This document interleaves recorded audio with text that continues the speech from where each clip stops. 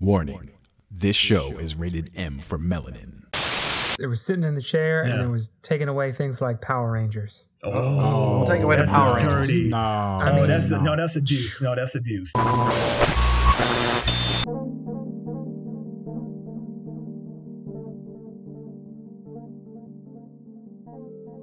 Welcome to Blacklight, the podcast that keeps it light while talking blackness. We're your hosts, Sheldon, Jason, Warren, And Julian. We're here to cast blackness in a new light from a fresh, finessed perspective. Every episode we examine a social issue or current event through an unapologetically black lens. The show exists because in today's media climate, the experiences and perspectives of color are often unseen or overlooked. We wanted a place to share stories of black people, by black people, for all people. This is that place. This is Blacklight.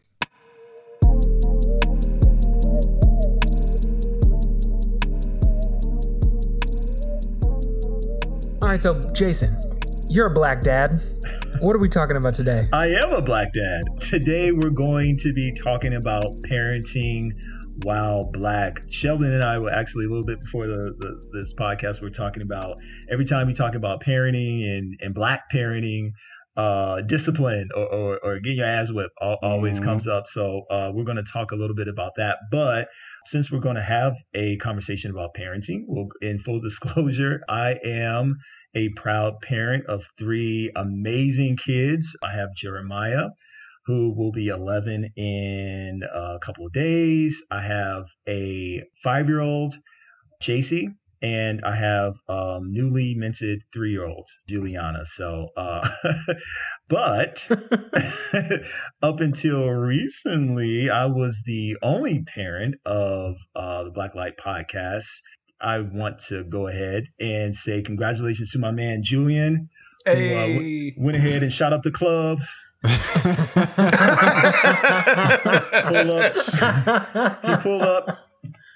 up to the club with a ceiling missing. Congratulations, my brother. Welcome to fatherhood. And man, how does it feel? It feels surreal. It hasn't hit me yet, but seeing my fiance change in size is it's hitting me. And then seeing all the rooms and stuff that we have to rearrange. But let me not make it about the struggle. This is a great opportunity. I'm looking forward to the role of being a father, and especially a black father. And Jason, you definitely set a great example with the beautiful family that you're raising. So kudos to you, man. I got to give the props to you, man. Thank you, showing us sir. how it's done. Black excellence right here. He's saying that right now just so that he can ask you for favors, like as soon as his kid pops out. I ain't babysitting no damn kids. I'm going to just tell you that now. You don't have to babysit if you don't recognize which one's yours. Oh, my. It's just like, yeah, I'm a proud father of 5. Wait, 5? When did I get 5? Don't worry about it. Surprise. Yeah. But, Julian, we've had conversations, some awkward, mostly awkward, about parenting. And, I know that's something that you've been kind of interested in. Your field of work is sort of dealing with kids and all that. So I think you definitely have the skills to do that. But I wanted to go ahead and get into raising kids. And I guess we'll go ahead and talk about the more controversial, some would say funny aspect of parenting while black, which is disciplining. A lot of our listeners probably got spankings. A bit more of you probably got beatings. And some of you might have been accelerated to ass whippings by your parents. We probably run the gamut. I guess we'll go around to talk about how we were disciplined and how we feel about that. I will say that I was a unicorn. And by my mom did not spank me. I was, believe it or not, I was a really good kid. I was the only kid. And just look how you turned out. Yeah, shit, I turned out fucking great. But yeah, so I did not get spanking. That was not the experience with most of my friends. especially in the Latino and Black community, and some others as well. Even just growing up in the South, like I think that was definitely spare the rod, spoil the child, right? That advice there. I always love that saying. which is interesting. We'll get into it a little bit more. But what was everyone's experience getting disciplined? So wait, I just want to be clear. So you're asking us to recount our supposed history of child abuse. Is that what you're saying? It doesn't. Okay, well there you go. Was beating. I mean, some people think it's just a way to how you should raise your kids, and others don't. It's like, now I'll say with my kids, I don't beat or do anything like get the switches and all that. Before I had kids, I was like, I'm not going to do that to my kids because I don't think it's necessary. Now, being a father of 3, I will say, especially with my son, it is sometimes absolutely needed, in my opinion. But don't leave a mark, man. Well, he's very light, so so don't touch him. Don't touch him. That's kind of hard to do, but that's something I've definitely wrestled with and talked to people that I respect as parents, and seeing what their thoughts on it was, and mostly what I get is, yeah, that's something that I did, but I think the key thing is to not do it out of anger. It should not be your go-to. Kids do bad, naughty things all the time because they're kids. So some of it is not their fault. They're just being kids. So I think you have to consider that when you're disciplining your kids. But I want to hear what you guys' experiences were. Yeah. So it wasn't the most memorable part of my childhood, but I definitely have been the recipient of the switch, as you alluded to earlier. Oh. I have... Man, we had this little twig bush. Warren, I don't know if you remember back on Kirby Road, man. We had this little twig bush. And I remember one day our grandfather was a father figure in my family. So you hear the story like, oh, well, my parents made me go out and pick my own switch. And so I've definitely been there. I've definitely been there, and that has happened. So I've gotten the switch. I've gotten the plastic ruler. I never got the wooden spoon. But it definitely wasn't a memorable part of my childhood because it didn't happen very much, because I, like Jason, was a unicorn, and I'm also an only child. And so, but yeah, so that was it for me. Well, let me talk to you guys a little bit about what it's like to be the middle child. Marsha. Let me get my notepad. Hold on. Because it's a little different. And so it's actually pretty opposite for me. So Julian, you say that it's not a memorable part of your childhood. It's actually a very memorable part of my childhood. It's almost hard for me to talk about it sometimes because I don't actually know the words to use to talk about it. Because like if I were to say something like I was spanked as a child, that was not what was happening to me as a child. Like when I think about getting spanked, I think of somebody maybe using their hand and swatting at you and being like, "Why don't you do that again?" Something like that. But I think when like tools become involved, like a belt or like a paddle or something like that, that's truly something else. And that was really my experience. And the crazy thing is, because we're talking about Black parenting, is those were things that I experienced pretty much exclusively from my dad and almost never from my mom. As a matter of fact, I remember one time I must have been 7 or 8. And my mom gave me a spanking. She did not want to, but I was being a little badass at the time. I don't even remember what I was doing, but my mom was so reluctant. She was like, "I do not want to have to give you a spanking, but I will if I have to." And I was trying her patience over and over again. And then eventually she like got out a little wooden spoon and like smacked me like on the butt a couple of times. And like I looked at her and she looked at me and I was like, "Are we done?" That was the extent of it with my mom. I got you. Yeah. But with my dad, it was very different. And so it was, to me, and the way that I would classify it was ass whoopings and beatings. I always try to look at it as an adult and look back on those things now. Cause like as a child, he would always say like, "I don't do this because I want to, I do this because I love you." And I really bought into that as a child. And I thought, man, I must be like a really bad kid. And I just deserve these beatings all the time. And then as an adult, I realized, holy shit, I was just being a kid. Like I was trying to figure things out. I was curious. I didn't always respond on the first time or something like that. Or I would make up stories or I would, I was a kid though.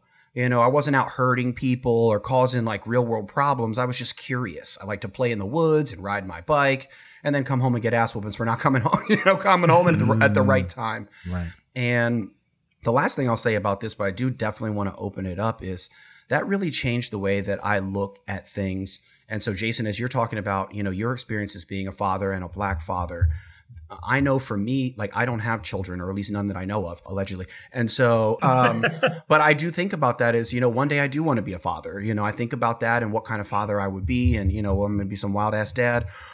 But my main thing is, I don't think that the way to teach children how to be good humans is to hit them. And this is just my takeaway. And my thing is, how can you raise children and say, don't hit other people, but also do as I say, not as I do? And really what you're doing in that situation is teaching children to respond to negative situations or situations where something doesn't happen correctly with violence, actually. Mm-hmm. And so that's my perspective and my take on that. I do think that there were times when I definitely needed to be disciplined as a child. But as far as like the butt whoopings go, like all of that could have been left out, and I think I would have been just fine. Personally, I think my like confrontation style or my argumentation style when I have problems with friends of mine, or when my fiance and I have issues, is like literally exactly the same as whatever the precursor conversation to a punishment was for me when I was growing up, where my mom and dad would sit me down and we would talk about what was wrong and what I was doing that was different from their expectation, and why that hurts them, or why that's, something that they can't keep having me do, right? And then I would be put in timeout to think about that in a really uncomfortable chair. And I to this day, I hate that chair. I really hate that chair. But that's like, so when my mom sold her house a year ago, that chair, I think, was gotten rid of. By you. It'll be at your doorstep. It's at your doorstep tomorrow. I want you to may have been lost to the ages. But Warren, I was going to say, I don't mean to interrupt. I want you to keep telling the story, but I really find that interesting in terms of a means of punishment in that, or a means of discipline, which is not violence or physical abuse, but actually making the child uncomfortable. Like, you did this thing that's wrong, and now you need to feel some sort of discomfort here, but that discomfort doesn't necessarily need to be physical pain. Yeah. I was also I'm a very extroverted person. I'm the kind. No, you're not. If you said extrovert, like, I'm dictionary definition extrovert. So this chair was in the room of the house that no one was normally in. So I would sit in that chair and be uncomfortable and not be around people, like no stimulus, nothing, right? Yeah. That was a very uncomfortable and an annoying situation for me, to the point where I was like, I don't want to do anything that puts me in that chair. I didn't have to be hit because I understood where the boundaries were, and I understood that if I crossed those boundaries, we would talk about what boundary I crossed, and I would be made to sit in the place that I don't want to be. So it made clear lines for me to follow, and I basically wasn't punished like most of my childhood. Wow. And that's interesting. One thing I learned sort of quickly, again, having three kids, that each kid is so different.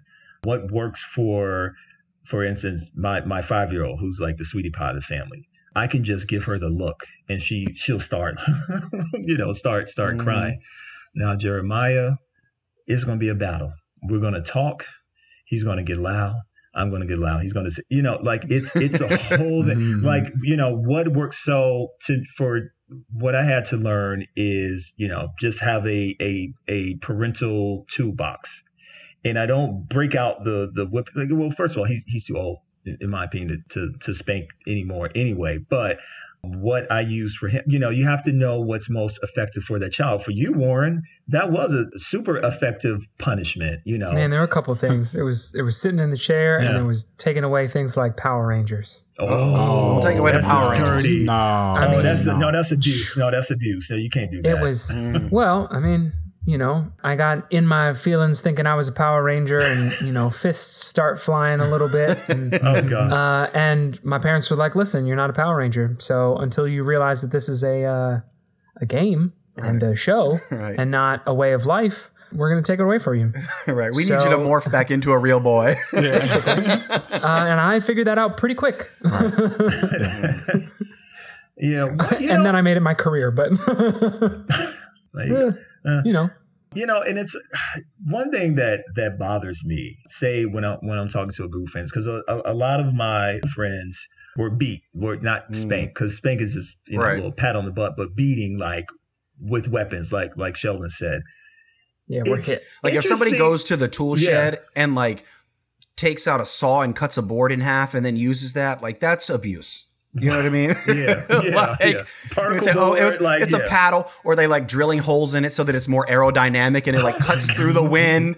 I'm like, bro, like it's too much. And it's so interesting because like sometimes when people start to talk about their childhood, they like go to that fondly, like, it almost becomes like a competition. Like, when I was bad, my mama used to go out and get a 2x4 and she would beat my ass until I was. I'm like, it's become such an ingrained part of Black culture, and that it's really hard to change that, because I personally do think that beatings and things of that nature are abuse. But I start to think about why that's so prominent in certain communities. And I think that it goes back to slavery and how men and women were disciplined by the master. And to get kids in line, they probably beat them. Beat them like a runaway slave? Slaves, yeah. And I honestly think that tradition was just passed down. It's like, no, well, and part of it did save some kids, because the world is more harsh to people of color, to Black folks. So I get it, but I don't get it now. Like, yes, the world is harsher, but I don't agree with it. But I understand a parent doing that in the 1950s and the 1960s. In 2020, I don't understand why some parents go to that length of disciplining their kids. There's so much we are evolved, and I don't think that's necessary. And people will say, "Oh, well, I turned out fine." So just kind of says, like, well, did you? I would have preferred less beatings for sure. I would have preferred less beatings. Yeah, 100%. I do want to circle back to what you were saying, Sheldon, just in terms of the way that you were disciplined growing up. I think it really goes and ties. We're about to get into a therapy session here. This is getting real. So what I'm hearing you say is that this was disturbing to you. No, but it really goes into this age-old question of, is it better to be loved or feared? And how do you want your kids to think of you when they grow up? How do you want them to look back on you? And I think of Warren's example, and he's saying like sitting down and talking to you and understanding why what you did was wrong.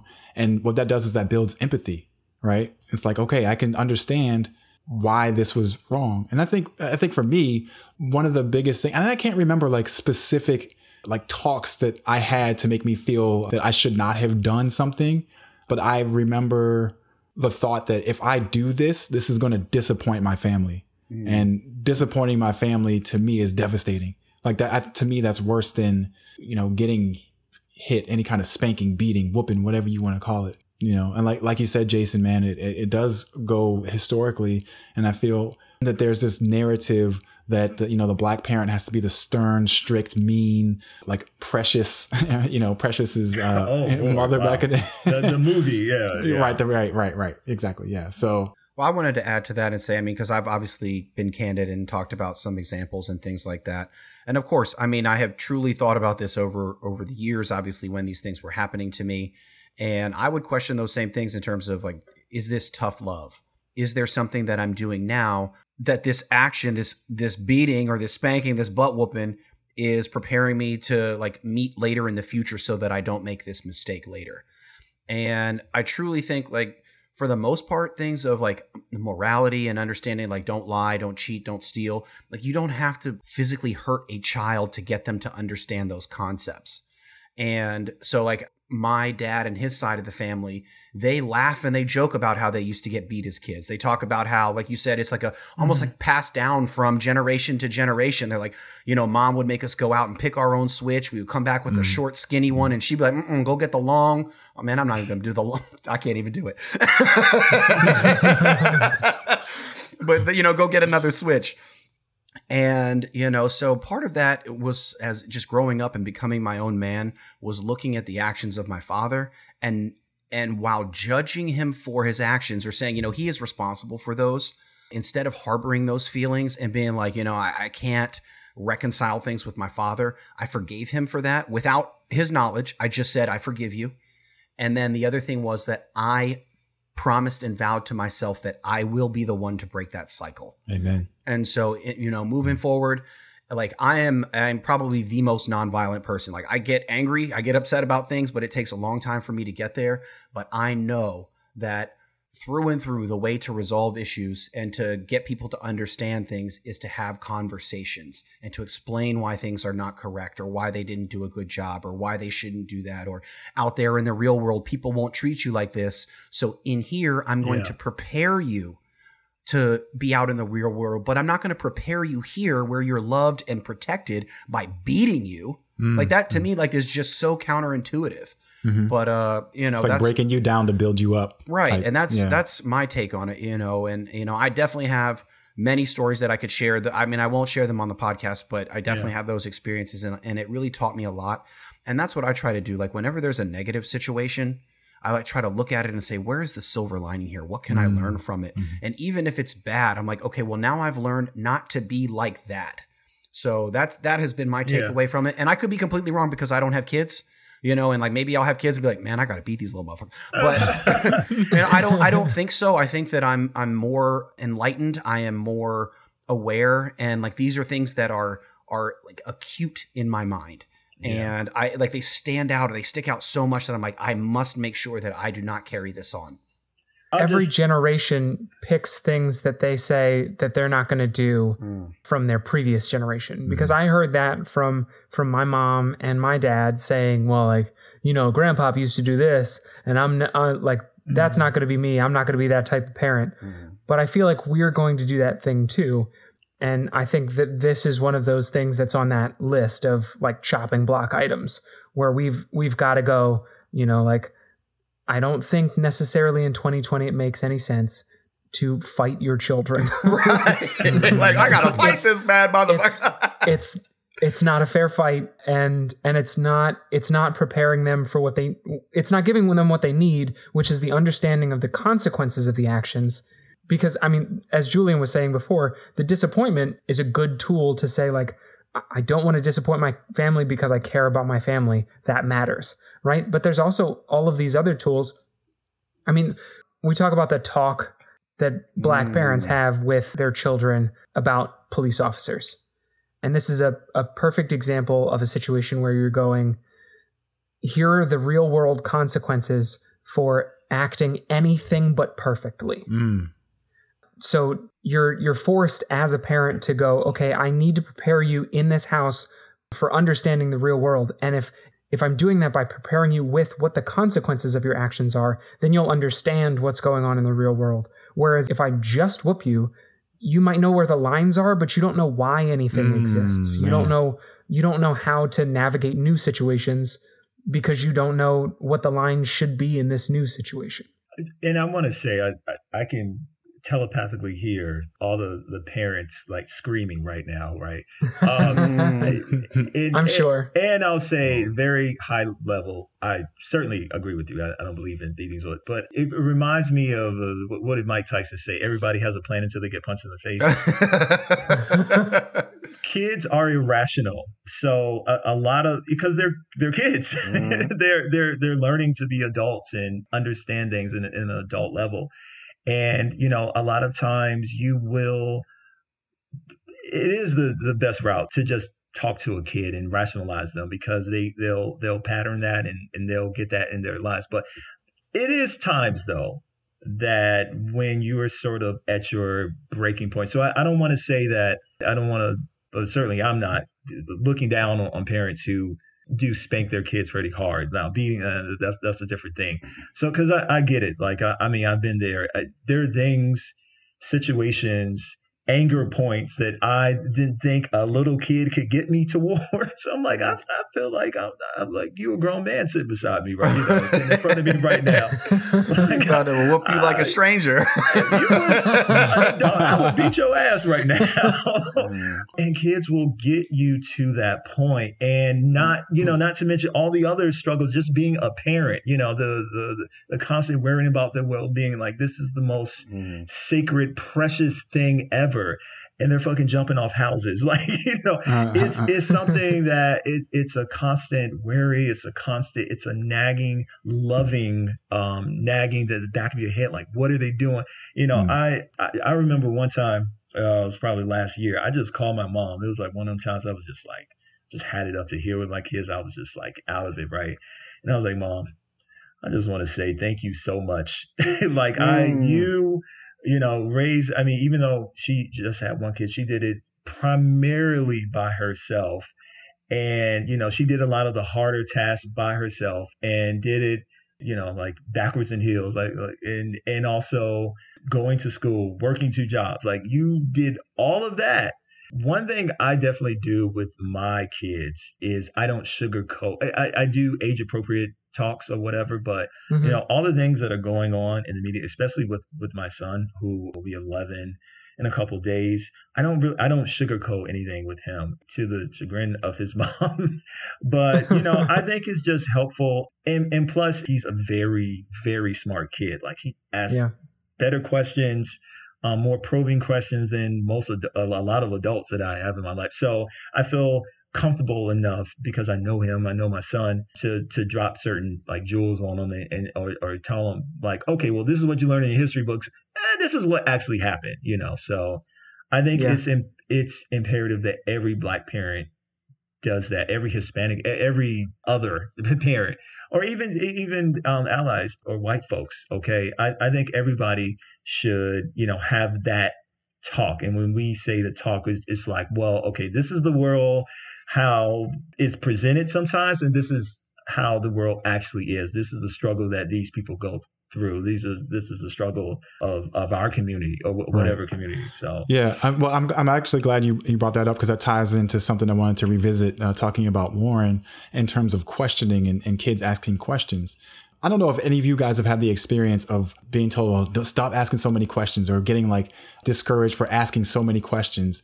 But I see that and I'm just like, yo, that's such a crazy thing to do, because you praise your kids, right, for being free thinkers and being able to think abstractly in some points. And just Jason, like you said with your son, Jeremiah, like just being able to like probe and ask those questions. I think that's such an important skill and a trait that we have. And those are traits that we look to the leaders of today and tomorrow for.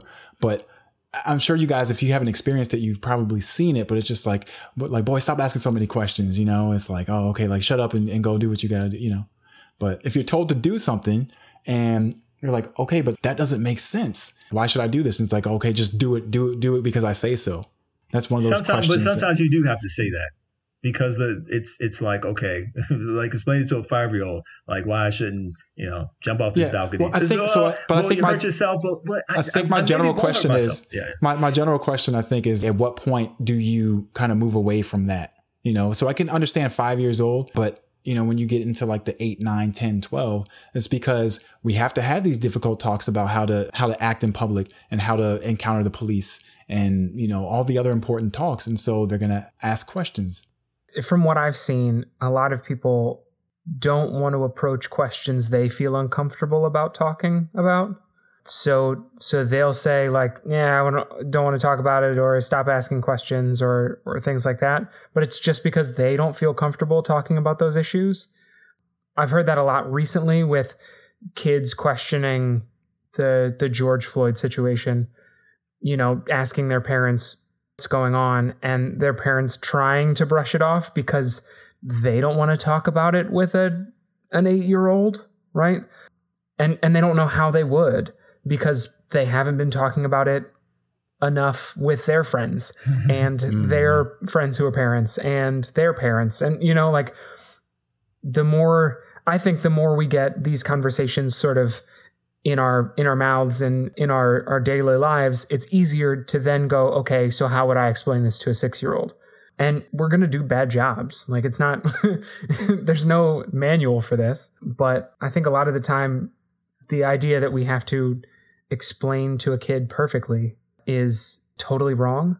They're so receptive to the way that we talk about things and not necessarily exactly what we say, that it's important what we come to them with energy wise. And so making sure that we're coming to them trying to answer things to the best of our ability and empathetically, and treating them like they're smart enough to understand what we're saying, those things have a lasting impact on how that kid feels about those conversations. I also want to add to that too. I would imagine that part of it is that as the parent, you are seen as, the person who provides guidance in terms of protection. And I think there is, in some cases, that ego part of it, to where like you are seen as the expert. And so you just kind of dismiss what they're asking, even though it might be a very important question, but their inability to answer really for them triggers or might trigger a fear of inadequacy of being able to answer those things. So when you don't have these important discussions with your kids, like I guess at an appropriate age, then that's something that can play out in a negative way as well. Any conversations you're scared of having with your kid? For me? Yeah. I don't want to say scared, but I think one of the conversations that I am not looking forward to having is looking back, let's say when he's like 6 or 7, I'll say, well, before you were born, and hopefully only before you were born, we had this president named Donald Trump. And this is what happened during his administration. And you gonna say that to a 6-year-old? I don't know. I'm still look, man. But having to explain the history of why things are the way that they are, just in terms of people who look like us, and they're going to be confused. He's going to be confused. His mother doesn't look like me. We are different. We come from different backgrounds, and she's way shorter. Why do you say he's going to be confused? His mother will be Bolivian. And even still, so Bolivian and Croatian. So you have a different set of cultures that you're working with. And then you have me, like on the Black side. And so, and it's natural to be confused when you have so many things. And especially as you get older, because there's a sense of belonging that you want to have. There's a sense of belonging that, hey, so like, what are you? That type of that. I'll tell you, as a person that grew up with that idea, that's not confusing if you treat the home life in the way that I think you're going to treat the home life. Because if you treat someone as a part and they grow up feeling like they're a part of both, they're going to feel included and feel like the world just doesn't understand why I'm included. Yeah. And the outside world will be confusing in terms of like how the outside world looks at things, because that's just weird. But the family situation doesn't have to be confusing to the kid. Yeah. Well, I wanted to actually open up the conversation and make it a little bit more uncomfortable here and talk about great. Even more? Yeah, even more uncomfortable. And let's talk about sex for a second. So what is that? I don't know. So as me being, not having any kids, I've never had the opportunity to talk to my non-existent child about sex. But the whole birds and the bees conversation, I've always been curious, especially as more information becomes available societally. When do we decide as parents, like when is the appropriate time to have that talk or that conversation with kids? Like, is there an age? Is it 6? Is it 8? Is it 10? Is it 12? Is it before they go off to high school or college? What's your thought, Jason? Like, what do you think about like when is the appropriate time to? I've got my own feelings, but I don't have kids, so I just want to throw that out there. Yeah, well, I'm still waiting to have my birds and the bees conversation with my parents. We never had it. I thought you were going to say with your kids. He said, "Come on with your we never had it. It was just like that's one topic my mom never approached, and my dad never talked about it. I was actually yearning to have that conversation. I did not want to have it with my mom. I wasn't as close with my dad where I feel like I could talk to him about that. So it was actually, and it wasn't necessarily a birds and the bees conversation. It was more like, well, when you get into that situation, what do I do? Like, just general basic kind of information about it. And I actually sort of scheduled my own birds and the bees conversation with he's passed away now, but my aunt's husband, who I was really close with, and he just broke it down to me. He was like, I remember the conversation like it was yesterday. He was just basically like, when you find somebody, he didn't get all holy roly on me like, oh, you don't need to be having sex. No way. It was just like, if you decide to have sex, make sure it's with a person that, you care about. When you get into that situation, don't be super nervous. You're going to like figure stuff out. Cause I was just like, well, what do I do? Suppose she does that. I asked all those awkward as, 12, 13 questions that a 12 or 13-year-old do. Now for my kids, again, I just go back to my kids are really young, so we haven't had that conversation. I have talked a little bit about girls and stuff like that with my son, but we haven't had the full-on birds and the bees conversation. But I have 2 girls, and a lot of people kind of trip like, oh, well, if a guy shows up to my house, I'm going to have all that shit is stupid to me. I want my girls to have healthy, normal relationship with man, whatever they decide. I just want my goal for my kids are to be happy and productive and add more to this world than they take. So as long as they do that, check mark. Like I've done what I've done what I was set on this planet to do. So, I don't really fear like, oh, suppose my girl, gets pregnant and my son and it's always the woman, it's always the girl, right? Like, so I just don't have those fears. I'm just like, my girls are just like they'll fall in love, they'll fall in love, they'll get their heart broken. But, I'm going to just be real with my kids, like, and have that conversation and not have them to seek that conversation out with somebody else like I did. Yeah, I think that that's so important. It really is just to be honest with your kids as much as you can be. I think that, again, I'm not speaking from a place of experience of a parent, but just as speaking from having parents, the longer that you wait to have difficult conversations, really in all things, but especially with kids, the more difficult it becomes to have that conversation and for that to be meaningful. And like you guys have alluded to or said before, is that disappointment is a real tool. Like Jason, I like the way that you put that. Like you have this tool set that you use instead of saying, all right, well now I got to just start whooping everybody's ass. You're like, I've got these tools that I've worked on and sharpened so that when these situations happen and you're looking at your 11-year-old son, like, I'm about to fight him like a grown man, but instead you're like, okay, what are the tools that I have at my disposal so that I can actually work through this situation so that he can learn and that he can be productive and I don't have to keep dealing with this bullshit over and over again. So I think that that's really important. So, all right. Well, so another question I want to throw out there to you guys is we've all heard it and maybe even thought about it as we reflect ourselves, like on ourselves, but the stereotype of Black men or Black fathers not being in the home. And I wanted to get your thoughts and feedback on what you think or feel when you hear that. And then also what commitments that you make to yourself, to your families, and to the world to do your best not to be that.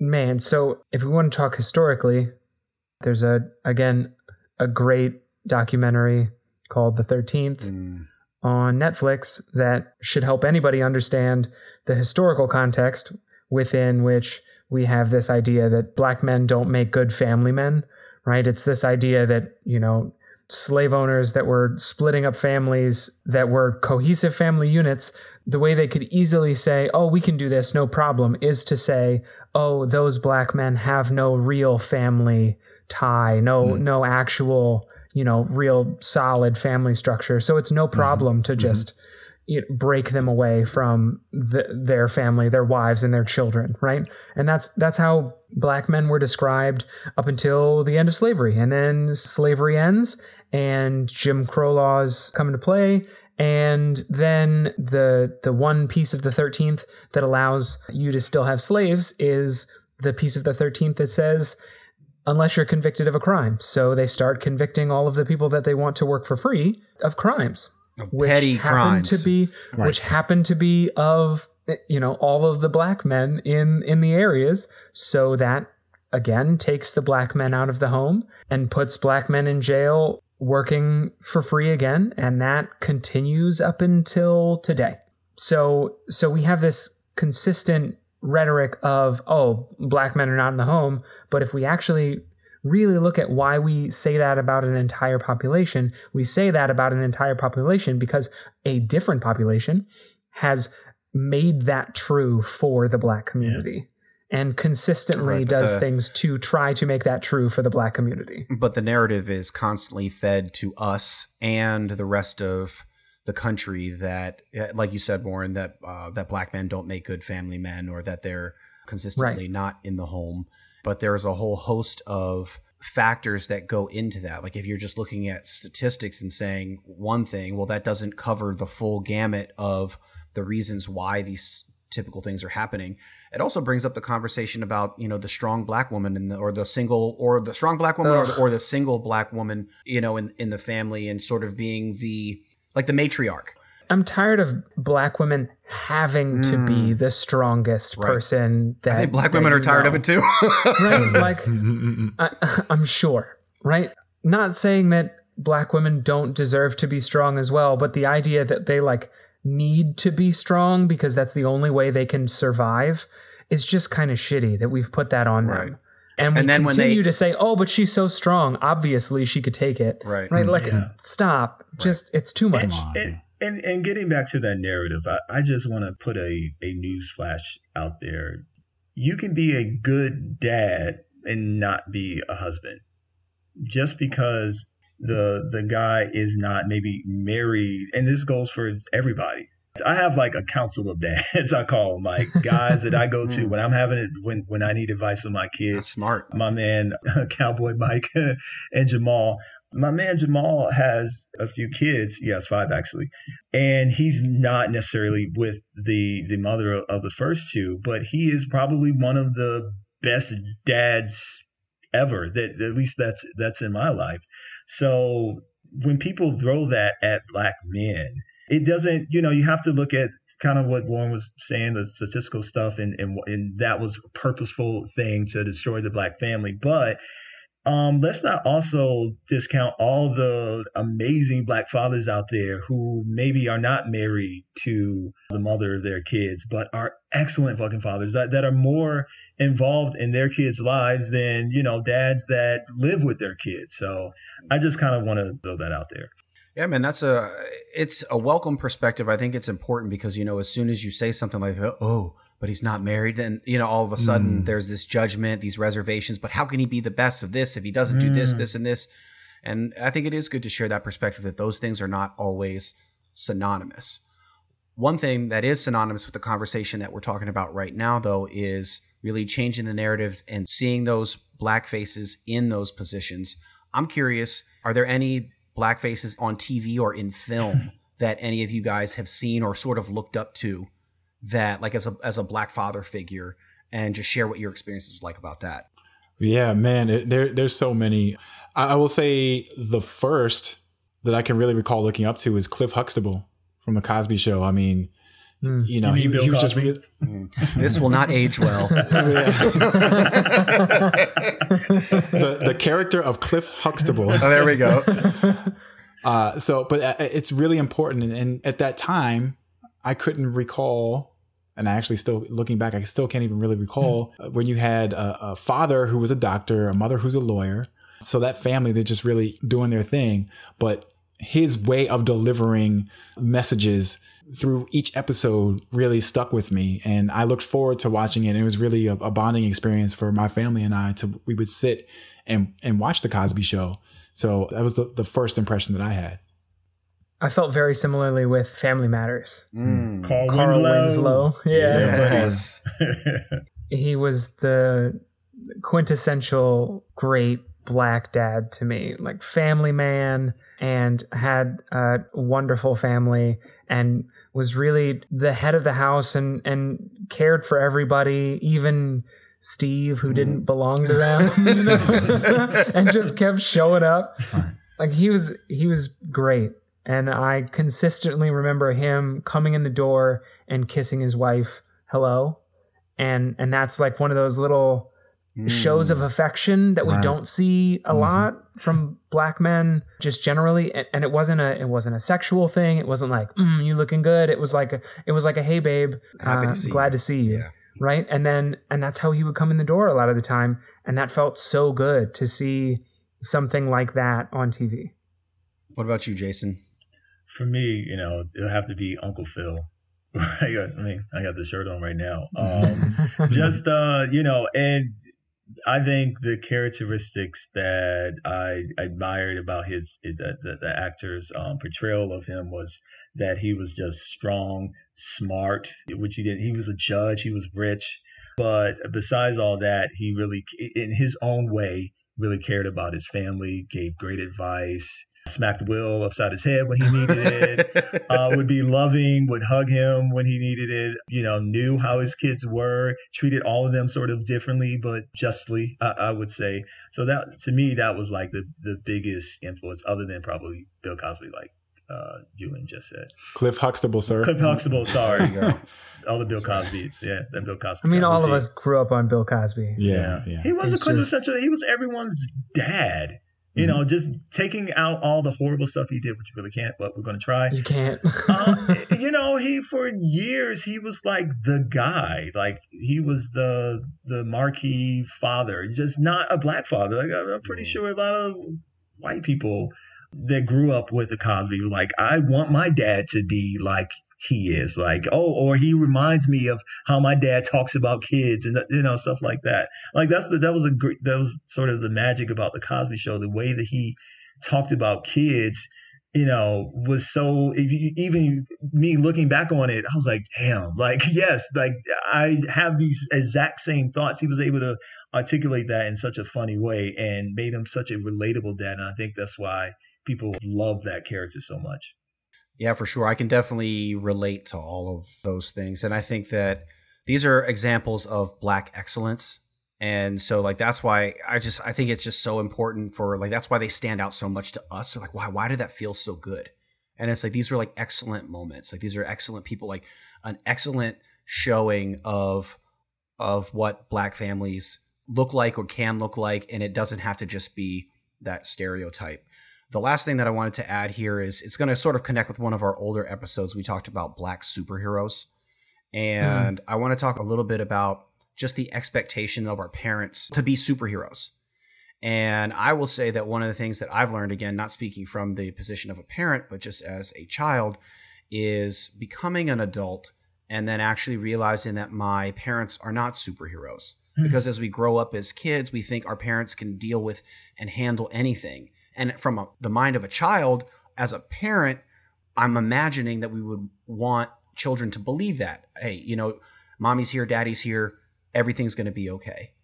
But in reality, just because a person becomes a parent, it doesn't mean that all of life's struggles go away and that they all of a sudden become a perfect person in a perfect situation or circumstance. So I think for me, just growing and understanding and becoming an adult has helped me to look at parenting a little bit differently and understanding and making space for parents to actually make mistakes and grow themselves.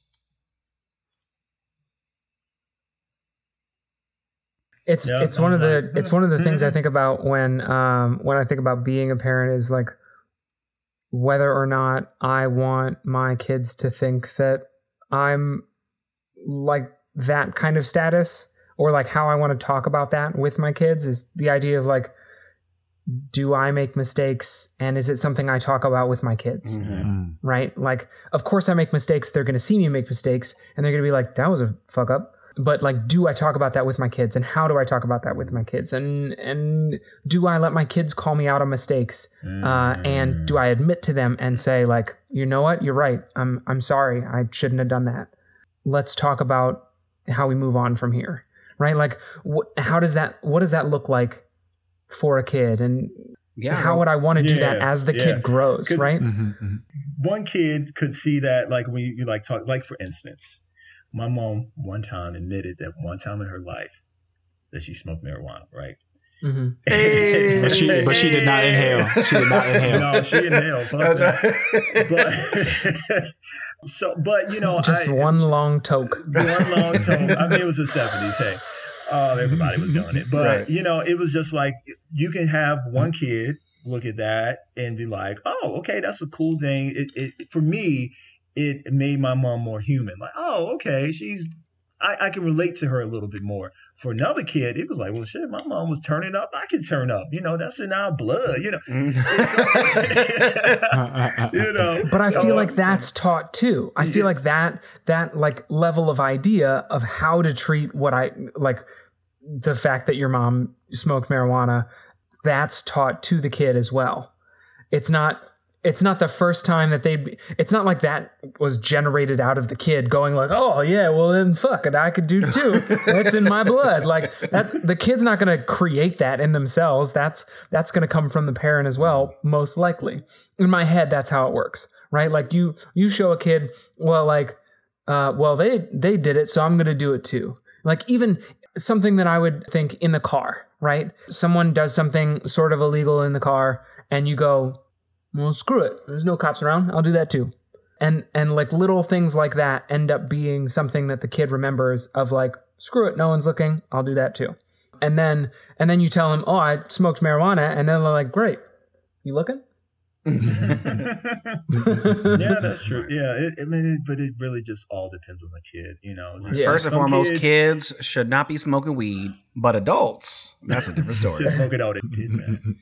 The only advice I would have is that one of my good friends had a gang of kids before I even had my first, and I would always give him little like, hey man, you should do this. Well, you know, not to be preachy. I didn't think I was being too preachy, but being a parent now and just thinking about some of those conversations, I just could not imagine the things I would have to go through being a parent, the emotional roller coaster that you have to be going through a parent.